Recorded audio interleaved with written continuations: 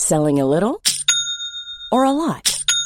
Shopify helps you do your thing however you cha-ching. Shopify is the global commerce platform that helps you sell at every stage of your business. From the launch your online shop stage to the first real-life store stage, all the way to the did we just hit a million orders stage. Shopify is there to help you grow. Shopify helps you turn browsers into buyers with the internet's best converting checkout. 36% better on average compared to other leading commerce platforms. Because businesses that grow, grow with Shopify. Get a $1 per month trial period at shopify.com/work. Shopify.com/work. Hello, welcome to another episode of History Hack. We are going down a road that I'm very excited about. We are doing some ancient history today. So we have with us Carla Enescu, who is a PhD ancient historian. She's a speaker, lecturer, explorer and traveller, and she's on the road to uncover the long-lost mystery that is Artemis. So welcome, Carla. Thank you. Thank you so much. We are so excited. We're going to be doing all about Artemis, and you're going to tell us why she is the most awesome thing to ever walk this earth, right? Yes, I am. Be prepared to be wowed. That is fine. We are ready to rock and roll. So what you've done, you've sent us a couple of points, and we're going to go through these points. Feel free to talk as much as you like. Okay. And we're going to start with the first one. So that's the building of the Artemision and its role as a sanctuary. Yes. Okay. So that's a perfect start actually, because the temple is where it all happened, you know. And so where to begin? This temple was built 3 times. So by the 3rd time, it was one of the greatest wonders in the ancient world. So it took 3 tries to get it right. But this also means that it was very, very, very old. So we are looking easily at like 6th, 7th century BCE. And so it was very, very, very old. And it was in an interesting location in Ephesus, actually. The way that they found the location to put this temple there for Artemis was by following bees.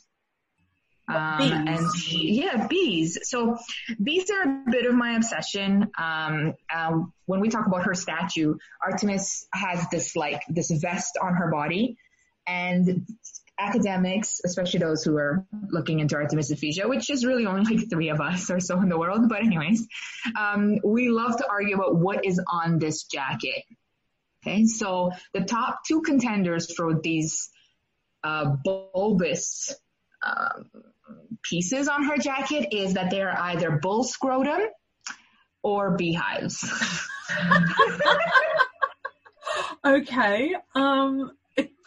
I don't know what to say. There used to be, and I don't, now it's kind of losing popularity, but there used to also be a theory that they were breasts. Okay. The problem with the breast theory, though, is that on the actual statue, and there's only like 3 originals left in the world, but even the copies later on, there are no nipples.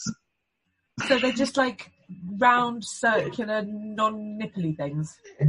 This is getting a little more rated R than I suspected. Listen, We love smut, we love sex, don't worry about it. It's not a problem on this podcast. Go as graphic as you like. So originally, right, like early classicists, when they saw it, they automatically thought breasts. Well, I mean, they were men, so clearly they automatically thought breasts. Oh, gosh, yes. And then so they call it this polymastrous jacket. So it's, many boobs on this jacket. But as people started looking at it more and studying more and et cetera, they started thinking, well, this doesn't make any sense because it's clearly a vest. It's clearly no nipples. It's got to be something else. And so then the debate continued. And based on some of her rituals and some of the other animals that are on her vest or on her statue, for example, like there's goats, there's lions, there's numerous other animals, there's lots of bees. And so the 2 contenders nowadays are, I don't know if they're more exciting, but the bull scrotum and the bees. And the beehives. And so my little obsession started with this, I like bees, but also this digging up of like bee legends and bee symbols and like bee recipes. I mean, they used to make this mead that you could drink, and then they used to make this sort of, well, for less of a better word, this drug that you could smoke out of, honey. And so it became more and more of diving into the mysteries of bees, So I'm on the bee train. Yeah, some of my colleagues are on the bull scrotum. I want to know more about these bees. So let me tell you a little bit about the bull scrotum. The reason why they think it's bull scrotum, because this is actually quite simple, is because they used to have a festival once a year where they would cut bull scrotum from bulls as a sacrifice and then kind of put them on top of the statue. Okay. So like bloody, if you can imagine bloody bull sacks on her statue. Okay. So this was this was sort of a coming of age ritual for young men. And it was, really bloody, clearly a very bloody ritualistic practice. And so this is how some of these scholars believe that this is bull scrotum. Now, I don't know. This is the only thing that really happens that leads to bulls. I mean, the Spartans also worshipped her, and there's a little bit of a bull ritual and a bloody ritual there too. But this is the event that kind of people went, okay, so she must have been covered in bull sacks. That's what the vest is about. I think that's what every girl aspires to, is having bull sack. It's so literal, right? It's so like, And so to me, it just doesn't sound right that, this goddess that was worshipped for a good 1,000 years, if not more, if we look back pre-Greek, is really enveloped in this vest of this bull scrotum. It doesn't make any sense to me. It's very masculine, let's say. It's a very masculine, assumption. I think the bees make the perfect sense because bees are really interesting. They're weird and also very, very interesting. Okay. And the ancients were obsessed with them.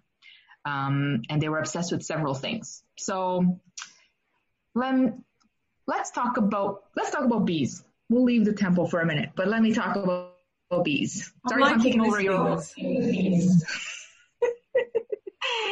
Okay, so bees. So when they first established the temple, they followed bees as an omen. And so the idea was that the bees guided their fleet, okay, and then they got there in the port, which was by the waters of Melis, and they saw all these bees sort of swirling around this area, and they were like, okay, this is the place where we're going to build a temple. So that's number one piece of evidence. Okay, bees did that. Then they minted bees on the coins in Ephesus. So one side is a bee, one side is the goddess Artemis. So that's number two. It looks like the bees are important, right? Then after that, the bees are a symbol of parthenogenesis, which I don't know. So parthenogenesis is when a female divinity can create offspring without the help of males. Okay. That's kind of useful. So, for example, in Greek mythology, right, Gaia is the first.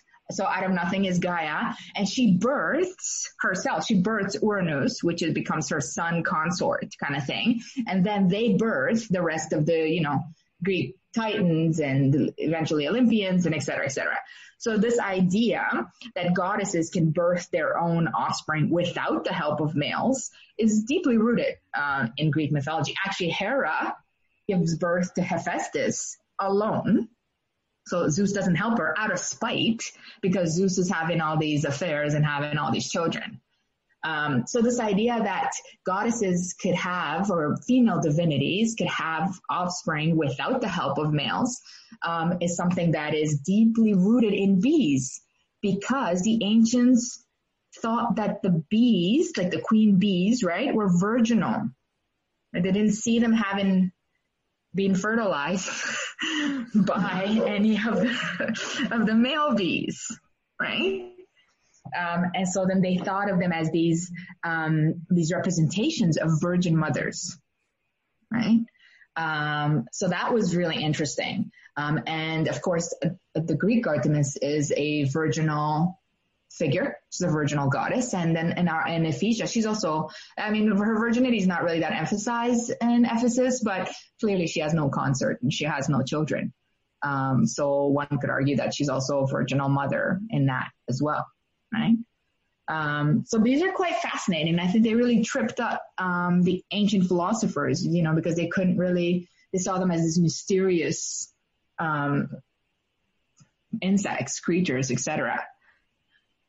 They also thought that they were prophetic. So they seemed to be able to predict the weather, bees, which was really interesting, like wind, rain, frost, sun.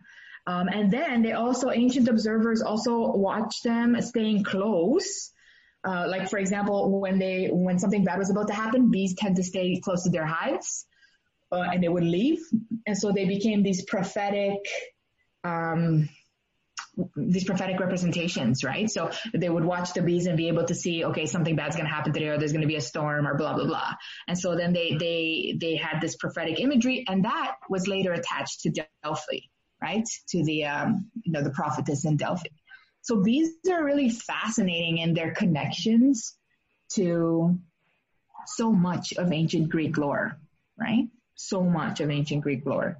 And then we can get into the things that they made from honey or fermented honey, right? So they made the mead, which is kind of like honey, water, and then they added wine. So that was a really good drink, and people had a really good time enjoying their bee beer. Bee beer?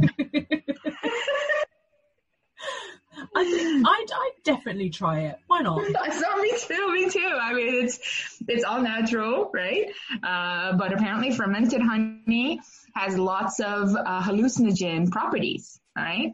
And so it becomes like this intoxicant that they drink and that sometimes they take, and they have these hallucinogen prophetic dreams. So at the Temple of Delphi, there was a lot of this use of this fermented honey and this bee. In fact, there's this really weird practice that they used to do where they used to make this mead sort of like, it was like a thick fermented honey, but thick enough that you could sort of smoke it so that it had like a smoke coming out of it. Oh, wow. And the prophetess at Delphi, okay, used to like, how do I say this? Used to kind of crouch on top of it, kind of like sitting on the toilet, okay? So that the smoke from this fermented honey would enter her body, and in entering through her body, everyone can visualize that, she would be able to prophesize or give a prophecy or whatever.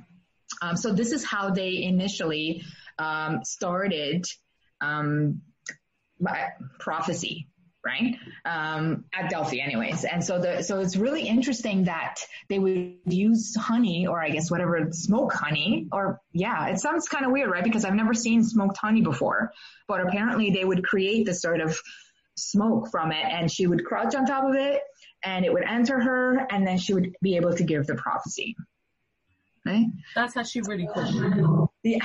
I mean, sometimes when you go down this tunnel, this bee tunnel, some of the stuff that you read, you're just like, wow, it wouldn't even have occurred to me, that, anything like that would happen. So, and then of course the idea that the fact that bees reproduce without males, and they produce males or drones, right? So that's sort of spontaneous reproduction, like we talked about, the parthenogenesis. And so they have this, it seems like they have this, literally a hive in which they are the queen bee. And so Artemis sort of becomes the queen bee, in my opinion. You know what I mean? She's sort of seen as the epitome of this virginal mother that feeds the entire world of Ephesus, or the entire city of Ephesus, and of course all her worshippers, virginally, so without giving birth to, let's say, a particular god, but really just nurturing and caring for everybody in the city. So she becomes this kind of bee virgin mother, queen, savior, etc. She's a really massive, significant goddess. And I was really surprised when I started my research that more people don't actually really talk about her. Scholars talk about Athena a lot. People talk about a lot of Demeter a lot. Of course, Hera every now and then as that nagging wife. But Artemis in Greek history, she kind of gets left behind. She's like, oh yeah, just, that young huntress. She doesn't really like men. She likes to kill people every now and then, She's just prancing around the woods with her little, bow and arrow. And so she almost appears as sort of this adolescent, divinity. And so I think a lot of early classicists just kind of left her as this young woman. But in Ephesus, she is a force to be reckoned with.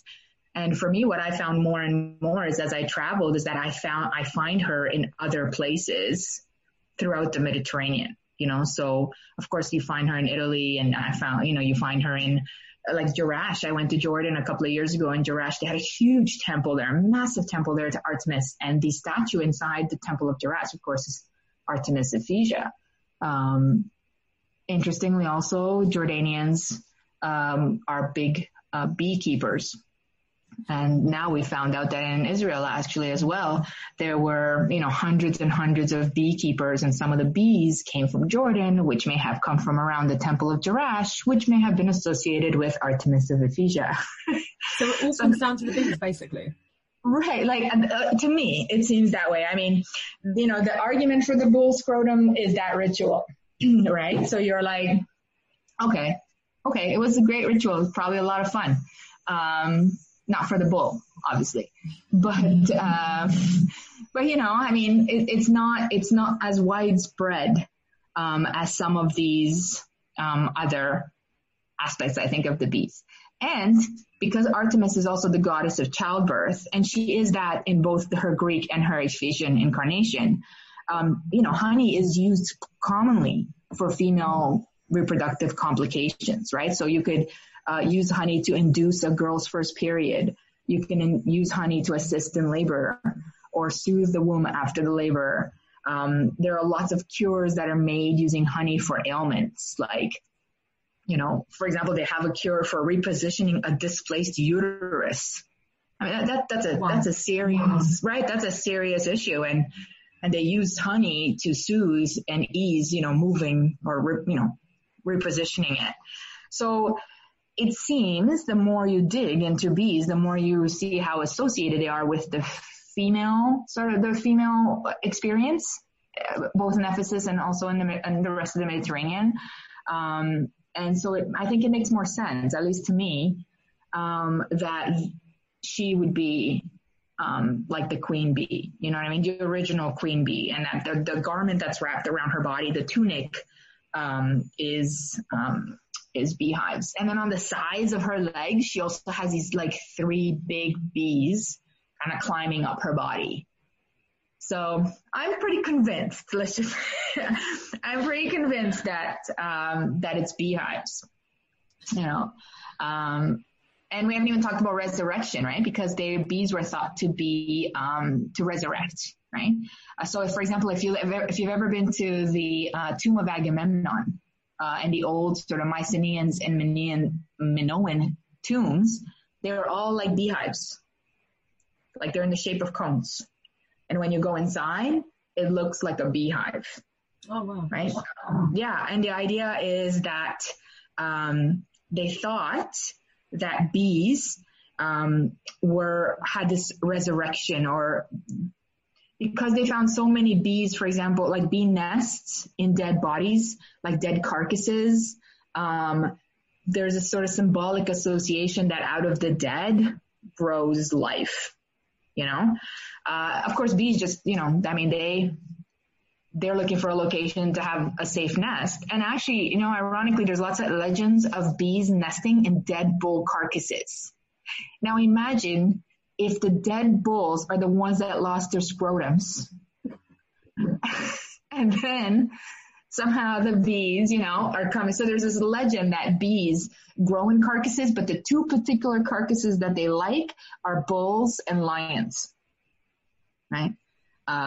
So for example, like in the Samson, the story of Samson and Delilah, and Samson, when he finds bees, there's a bee nest inside a lion carcass, right? And he eats the honey, and, he causes all these problems. So Bees are actually, I think, they're really underrated, historically speaking. I don't know if it's because they're so associated with femaleness and female life experiences, maybe even a little bit of female empowerment, or if just nobody really thought that they were that interesting anymore in the modern age. Like now people are a little more concerned with them because, we need them to live and to pollinate. But for a long time, they were just whatever. They were, not as interesting. And then when you dig backwards, you could see across the world in numerous societies that they were quite significant as far as religion or spirituality or any of those things. And they were really significant to Artemis of Ephesus. So hopefully all my colleagues who hear this podcast are convinced that it makes more sense that she is wearing beehives around her body rather than bull scrotum or breasts. Although there are places in Italy later, depictions of Artemis Ephesia, like in gardens and things I've seen her, where they built the statue as she is. I have a few pictures of it, but then her vest has nipples, and from the nipples comes water, right? So she's like this sort of garden fountain, and they've used her jacket and they've made nipples, and from the nipples come water. I don't know what to say to that other than, that's the architect's imagination of what those things are. But you will find, like, if you go Rome, if you go north of Rome, you'll find some gardens where she will be there in her Ephesian outfit, but they will have given her breasts and made her into some kind of a fountain in which water comes out of these nipples that don't exist in the original statue. People are still obsessed with some of the breasts ideas. So what's the actual difference between Greek Artemis and the Ephesian version? So much. The Greek Artemis, like I said, she is basically an adolescent, I mean, we don't have her exact age, but she's often referred to as young virginal. She hangs around with a lot of young nymphs. She doesn't allow anyone to look at her. She punishes Agamemnon by asking for Iphigenia when Agamemnon's heading towards the war, towards the Trojans. And then she saves Iphigenia. So she's a protectress of women in the Greek pantheon and in charge of childbirth. So those are sort of her two responsibilities. Where in Ephesus, because she inherits the history of the Anatolian Cybele, and Cybele is actually multi-breasted, which kind of fights against my theory just a little bit. But so the Cybele, the Anatolian Cybele, the mother goddess, or the goddess of the earth, the mistress of animals. She has numerous names. She is depicted sometimes as multi-breasted. And so when the Greeks arrive in Ephesus, because Cybele was also the mistress of animals, they say, well, we have a mistress of animals too. Oh, it's Artemis. And so they sort of transition that worship. But interestingly, in Ephesus, Artemis retains pretty much all of Cybele's responsibilities and powers. And Cybele is a massive influence. So not only was she, the goddess of the Amazons and a powerful mother divinity, a resurrector of life, a mistress of forests. I mean, Cybele was pretty much the queen bee in, much of this area in the Mediterranean. And so Artemis inherits all of that. And so that's why she becomes Artemis Ephesia. Because then even her representation changes. In the Greek Artemis, she's just wearing like a little dress, a short dress, and she has this bow and arrow. But in the Ephesian representation, she is truly an embodiment of nature. Her body she has a crown that she wears, right? Which is sort of the city on her head. So again, that comes out of that old tradition. She's the protectress of the city, et cetera, et cetera. But it's also attaching her to royalty. So the idea is that she's a monarch, a divine monarch. And so she's significantly more influential and more powerful in Ephesus. And then for some reason, that representation is really adored by everyone who comes into Ephesus or travels through Ephesus. And of course, the Ephesians themselves. I mean, the Ephesians themselves hold on to her for so long. They fight even later on at the turn of the millennia. They fight against Christianity. They kick Paul out of, he goes in front of the temple of the Artemision and he's trying to talk about Jesus, and they're like, get lost. They throw him out. They beat him up. So the Ephesians were very, very attached to this divinity. She has a month-long celebration for her birthday in May, and it's like Christmas. Yeah, so they have this festival, this procession, in the month of May, which is known as Artemis's birthday month. And so the procession is massive. It's supported by, of course, and paid for by the ruler at the time, the state senator, et cetera, et cetera. It goes well into the Roman Empire. The entire month, everybody has the month off. The month ends with the procession, but throughout the month, they have all these celebrations, parties, dances, theater, et cetera. It's massive. People dress up, they put on masks, they dress as the goddess often. They drink all of this fermented mead, et cetera, in her honor. And then at the end of the month, they have this massive procession. And in the procession, there's young girls and young boys dancing, walking, et cetera, her priestesses. And at the very end of the procession, they carry her statue. Okay. So the last statue, they have a few other statues. They have nymphs. They have other statues that they carry around and celebrate. But at the very end of the procession, the very last statue, the most important, kind of like the Santa Claus parade. I don't know if you've ever seen the Santa Claus parade, but like here, we have a Santa Claus parade every year in November, and all these, reindeers and elves and people walk in the parade. And then at the very end, of course, you have Santa Claus. Well, that really harkens back to all these processions that they used to have in the ancient world. Santa Claus parade arguably is based in a pagan tradition, right? And so Artemis is the same. Her statue comes at the end. It's fully decorated. No ball, no scrotum this time, just flowers and things like that. And so she comes at the end, and then they basically walk around town, the city. So there's a map of how they do the procession, and they walk around the city. Everybody throws flowers, etc. And then they return her to the temple, and then sort of the year starts again. That actually sounds really awesome. Oh my gosh. And imagine that it's all paid for. So it was the duty of the city ruler to pay for the entire month. So the food is paid, the booze is paid, the entertainment is paid. And so politicians used to compete with each other and how much they would spend on this festival. Imagine if we had something like that nowadays, where we would, our politicians would pay for us to party for a month, I'm sorry. And that they would come. When are we doing this idea? This sounds really good fun. Right. I think we need to bring back this tradition, right? It's got to happen again. That's going to be the new history hack, petition. Let's bring back the Festival of Artemis so we can party and get drunk for a whole month. Yes. I'm down for that. I'm just saying, we could start it anytime. Next May sounds great. It's 2021. It's a new year. It's a good thing, right? Fresh start. So it was very much like Christmas. And so Ephesians, they not just worshiped this goddess, they identified with her. They told their children stories of Artemis as sort of the hero, right?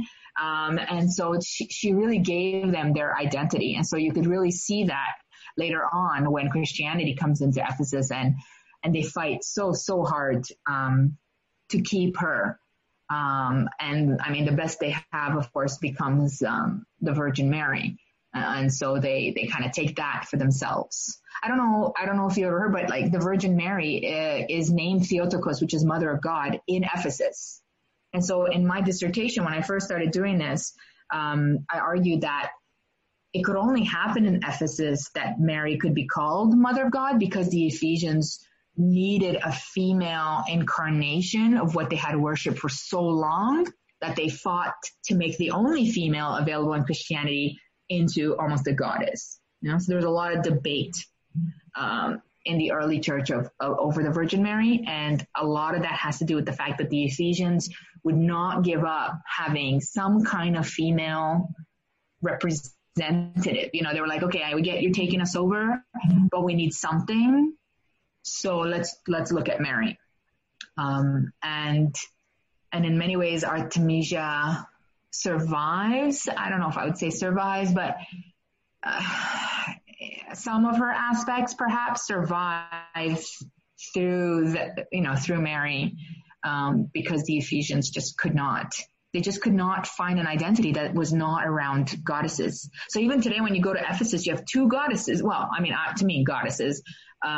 You have Artemis, you can go to her temple in Ephesus, and then you have the Virgin Mary's house, where she is said to have passed away, where you can go there. So even today, Ephesus is still known for that sort of female divinity, that female energy. You know, it's quite fascinating because it's 2,000 years later. There's never been a faster or easier way to start your weight loss journey than with PlushCare. PlushCare accepts most insurance plans and gives you online access to board-certified physicians who can prescribe FDA-approved weight loss medications like Wegovy and Zepbound for those who qualify. Take charge of your health and speak with a board-certified physician about a weight loss plan that's right for you. Get started today at plushcare.com/weightloss. That's plushcare.com/weightloss. plushcare.com/weightloss. Quality sleep is essential. That's why the Sleep Number Smart Bed is designed for your ever-evolving sleep needs. Need a bed that's firmer or softer on either side? Helps you sleep at a comfortable temperature? Sleep Number Smart Beds let you individualize your comfort, so you sleep better together. J.D. Power ranks Sleep Number number 1 in customer satisfaction with mattresses purchased in-store. And now, save 50% on the Sleep Number Limited Edition Smart Bed for a limited time. For J.D. Power 2023 award information, visit jdpower.com/awards. Only at a Sleep Number store or sleepnumber.com. So what's the similarity between the two? Between Artemis Ephesia and the Virgin Mary? Yeah. I mean, some of the similarity, the Virgin Mary was very, there are boundaries or limits around her imagery. But some of the interesting things actually that they say about the Virgin Mary, besides the fact that they name her Theotokos, which is the mother of God, which then puts her in this contention. Is she a divine being? Is she not a divine being, etc.? But one of the things that's interesting about her is this idea of milk and honey, that she provides milk and honey obviously for Jesus, but also for her followers. So honey actually continues to remain a big part of early Christian practice.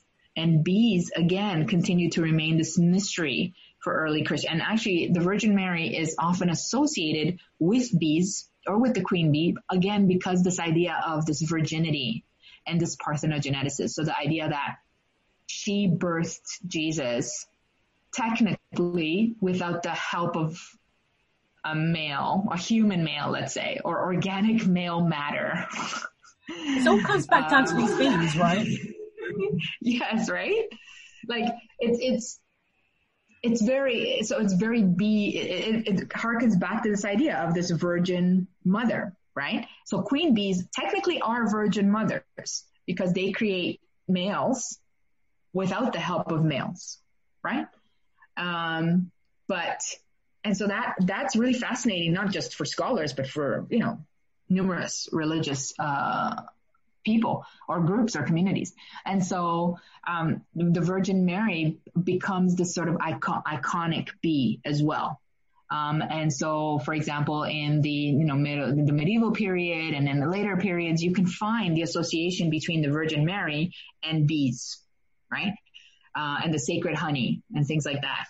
So I think in a way, Mary kept some of that, and this idea of mothering, and this idea of virginity, and the sort of part of the royal family. Those are kind of the characteristics. I mean, she's not really as associated with nature or things like that.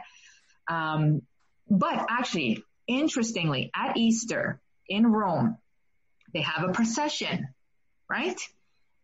A huge procession at Easter. Huge. Okay. And for many years, I haven't seen it in the last couple of years. But for many years, the last statue in the procession is Mary. So Jesus is second last and Mary is the last. And so other non-Catholics, for example, have argued that this, Catholics are pagans, right? You've heard this argument. Oh my God, they worship Mary, blah, blah, blah. And in part, that is because the very last statue often at the Easter procession is Mary.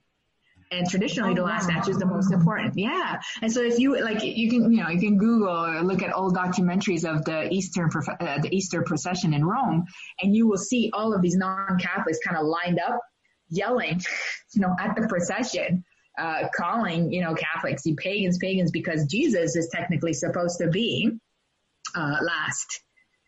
Although, technically, the whole procession is a pagan ritual, right? It's old as time, but the last statue should be the most important statue, and the last statue is always Mary. And I think that ties in very deeply with the old roots of goddesses birthing their own sons. So Gaia births Uranus, other goddesses birth, Hera births Hephaestus, Mary births Jesus. Buddha's mom, for example, not to jump into Buddhism, but Buddha's mom, for example, births Buddha without the help of a male.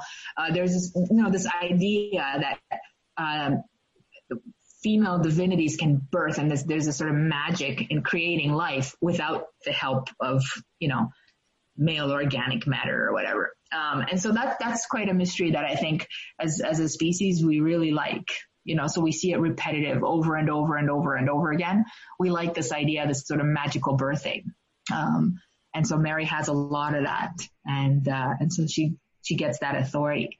And in Ephesus, they were really, really interested in having sort of a legend of Mary, since they had to give up, Artemis Ephesia. And so they had to give up the temple. The temple was destroyed by the Goths during the Roman Empire. It was destroyed. Actually, it was destroyed in the summer, just a little while ago during the birth of Alexander the Great. Sorry, that was the second time that it was destroyed. And then the Goths destroyed it in 276. So they really, actually today, if you go to Ephesus, the only thing that you can really see is literally one pole. Like they only have one pole left of the entire temple. And the temple was massive. One of the 7 wonders of the ancient world. But that's all that survives now. And then if you go just a little bit more north, you can visit the House of Mary, where she's said to have died. Ephesus is a fascinating place. Fascinating. I want you to sum up really quickly why Artemis is the most awesome person ever. So one of my favorite things about her is that she connects the pre-Greek traditions. So all of the Kybele, all of the early Amazon legends, all of these early natural divinities. She connects that through Greek culture and Greek mythos. And so she kind of takes on a little bit of that Greek tradition. She then later also takes on some of the the Romans really loved the temple, rebuilt her statues. So she takes on a little bit more of that queen, mother of nature. And lastly, and eventually she ends up sort of being observed or fused with the Virgin Mary, which is arguably the greatest female representation in Christianity.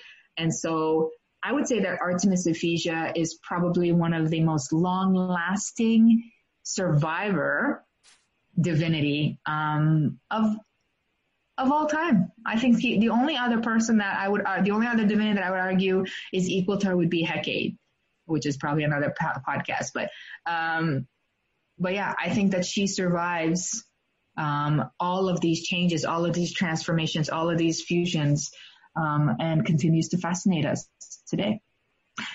And that's it. That's amazing. Thank you very much. Listen, thank you so much for joining us anyway. That was an absolutely brilliant overview. Actually, very detailed overview of Artemis and why she is probably the most amazing goddess out there. So thank you so much. Thank you so much for having me. So much. Join us tomorrow when Simon Sebag Montefiore will be with us. He's got 2 new books coming out, and one is a compilation of the greatest speeches in history, and another is a compilation of the greatest letters in history. And we had a great time talking to him about some of his favourites, so don't miss that. Don't forget, you can become a patron of History Hack for as little as $1 a month. Just go to www.historyhack.podbean.com. It will help us keep going in the aftermath of the coronavirus, and we would really appreciate it, as we would love to do so. Hey, it's Paige DeSorbo from Giggly Squad. High quality fashion without the price tag. Say hello to Quince. I'm snagging high-end essentials like cozy cashmere sweaters, sleek leather jackets, fine jewelry, and so much more. With Quince being 50 to 80% less than similar brands. And they partner with factories that prioritize safe, ethical, and responsible manufacturing. I love that. Luxury quality within reach. Go to quince.com/style to get free shipping and 365-day returns on your next order. Quince.com/style.